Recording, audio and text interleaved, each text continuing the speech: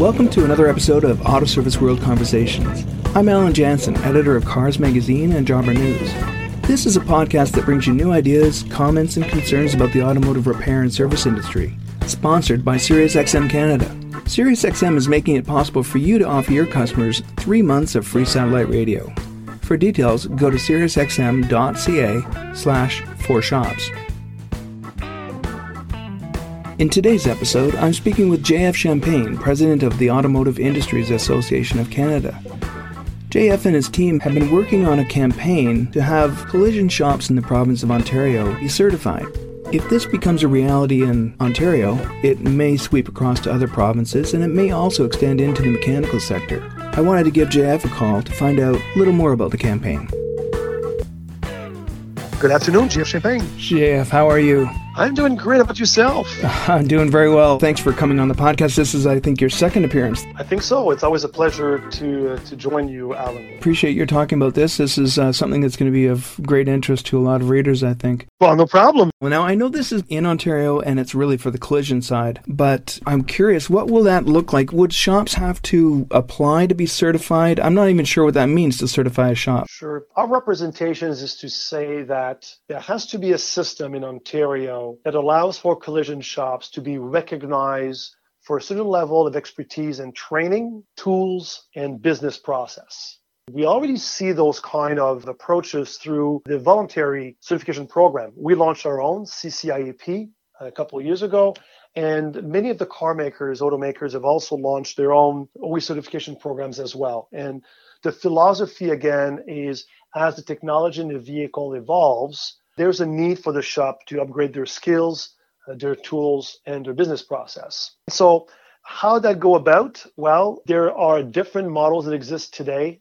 There are different ways, and obviously it'll be up to the government to work with stakeholders and industry to develop the best model. But ultimately will be some form of correct applications and audit process that would allow a shop to receive a confirmation that they in fact meet minimum standards for, again, training tools in business process.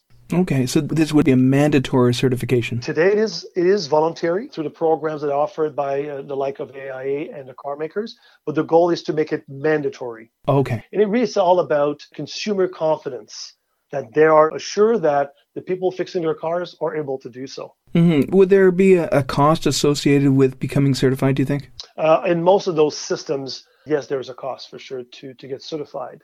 But we often say to people, you have to understand that, there's probably a minimum cost to renew your certifications and the audit. But for some of the shops that may have fallen behind on the technology, the greater investment is really, again, about upgrading the tools and the skills and the process. And so sure. For some of these repairs, it might, in fact, be a very large cost to bear.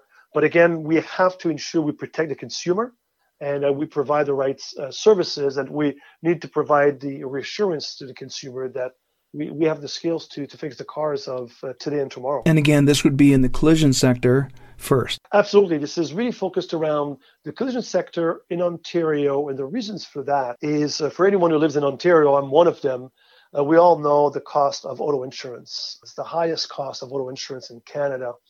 And the Ford government specifically have been very clear about finding ways to reduce the cost of insurance, auto insurance for Ontarians. And while for the longest time we've always thought about injuries as the highest cost to insurance company, in fact, damages caused to your vehicle now is the fastest growing part of the equation. It's even matching cost of injuries.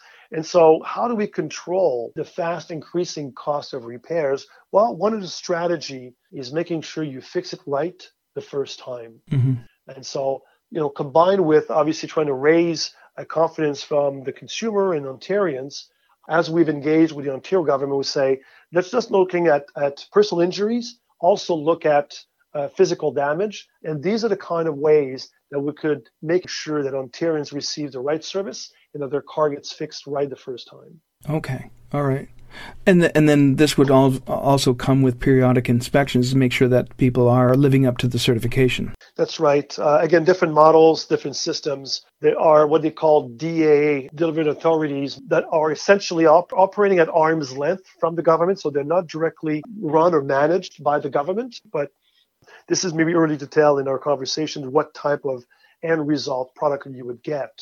So who is this campaign meant to weed out? There must be some businesses that you'd rather not see operating. Is that fair to say, that the inappropriately equipped shops would be weeded out by this process? Well, for sure that there has been a lot of conversations recently in Ontario about towing. Yes.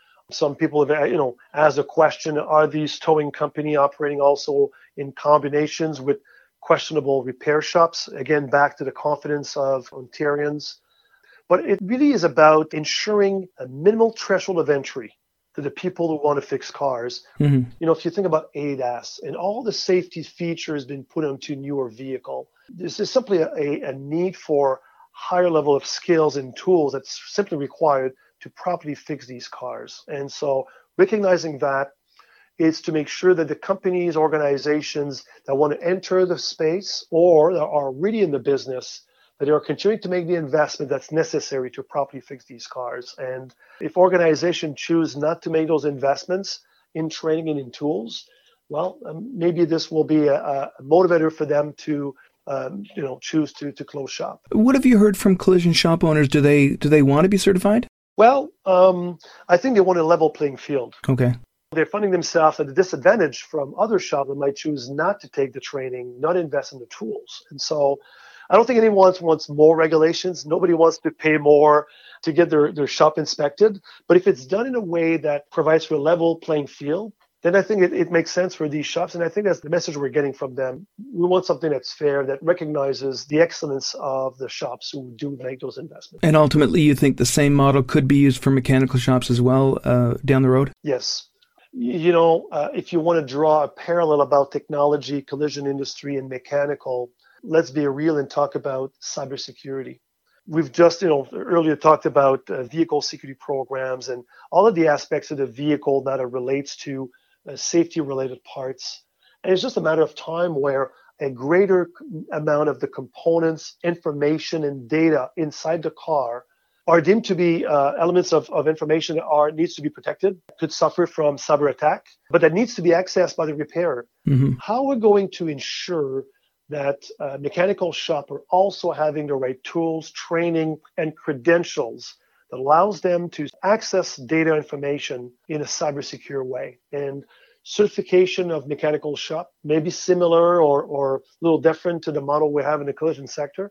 Might be a good model we could look at as a way to recognize, again, the mechanical shop that are making the investment in training tools and process to ensure they could properly fix the cars of today and tomorrow. Ontario obviously has a vested interest in reducing insurance costs. Do you think other provinces will follow suit if Ontario comes on? Yes. You have to understand that in Canada, there are already provinces that have public insurance. So British Columbia, Saskatchewan, Manitoba, and Quebec have some form of publicly managed insurance programs.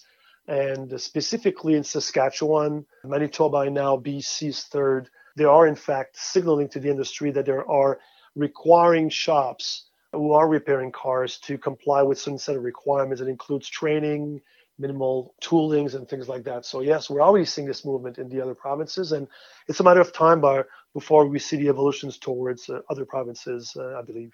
I think if it's positioned right, shop owners will support it. I think their knee-jerk reaction is going to be like, I don't want to pay money to be certified.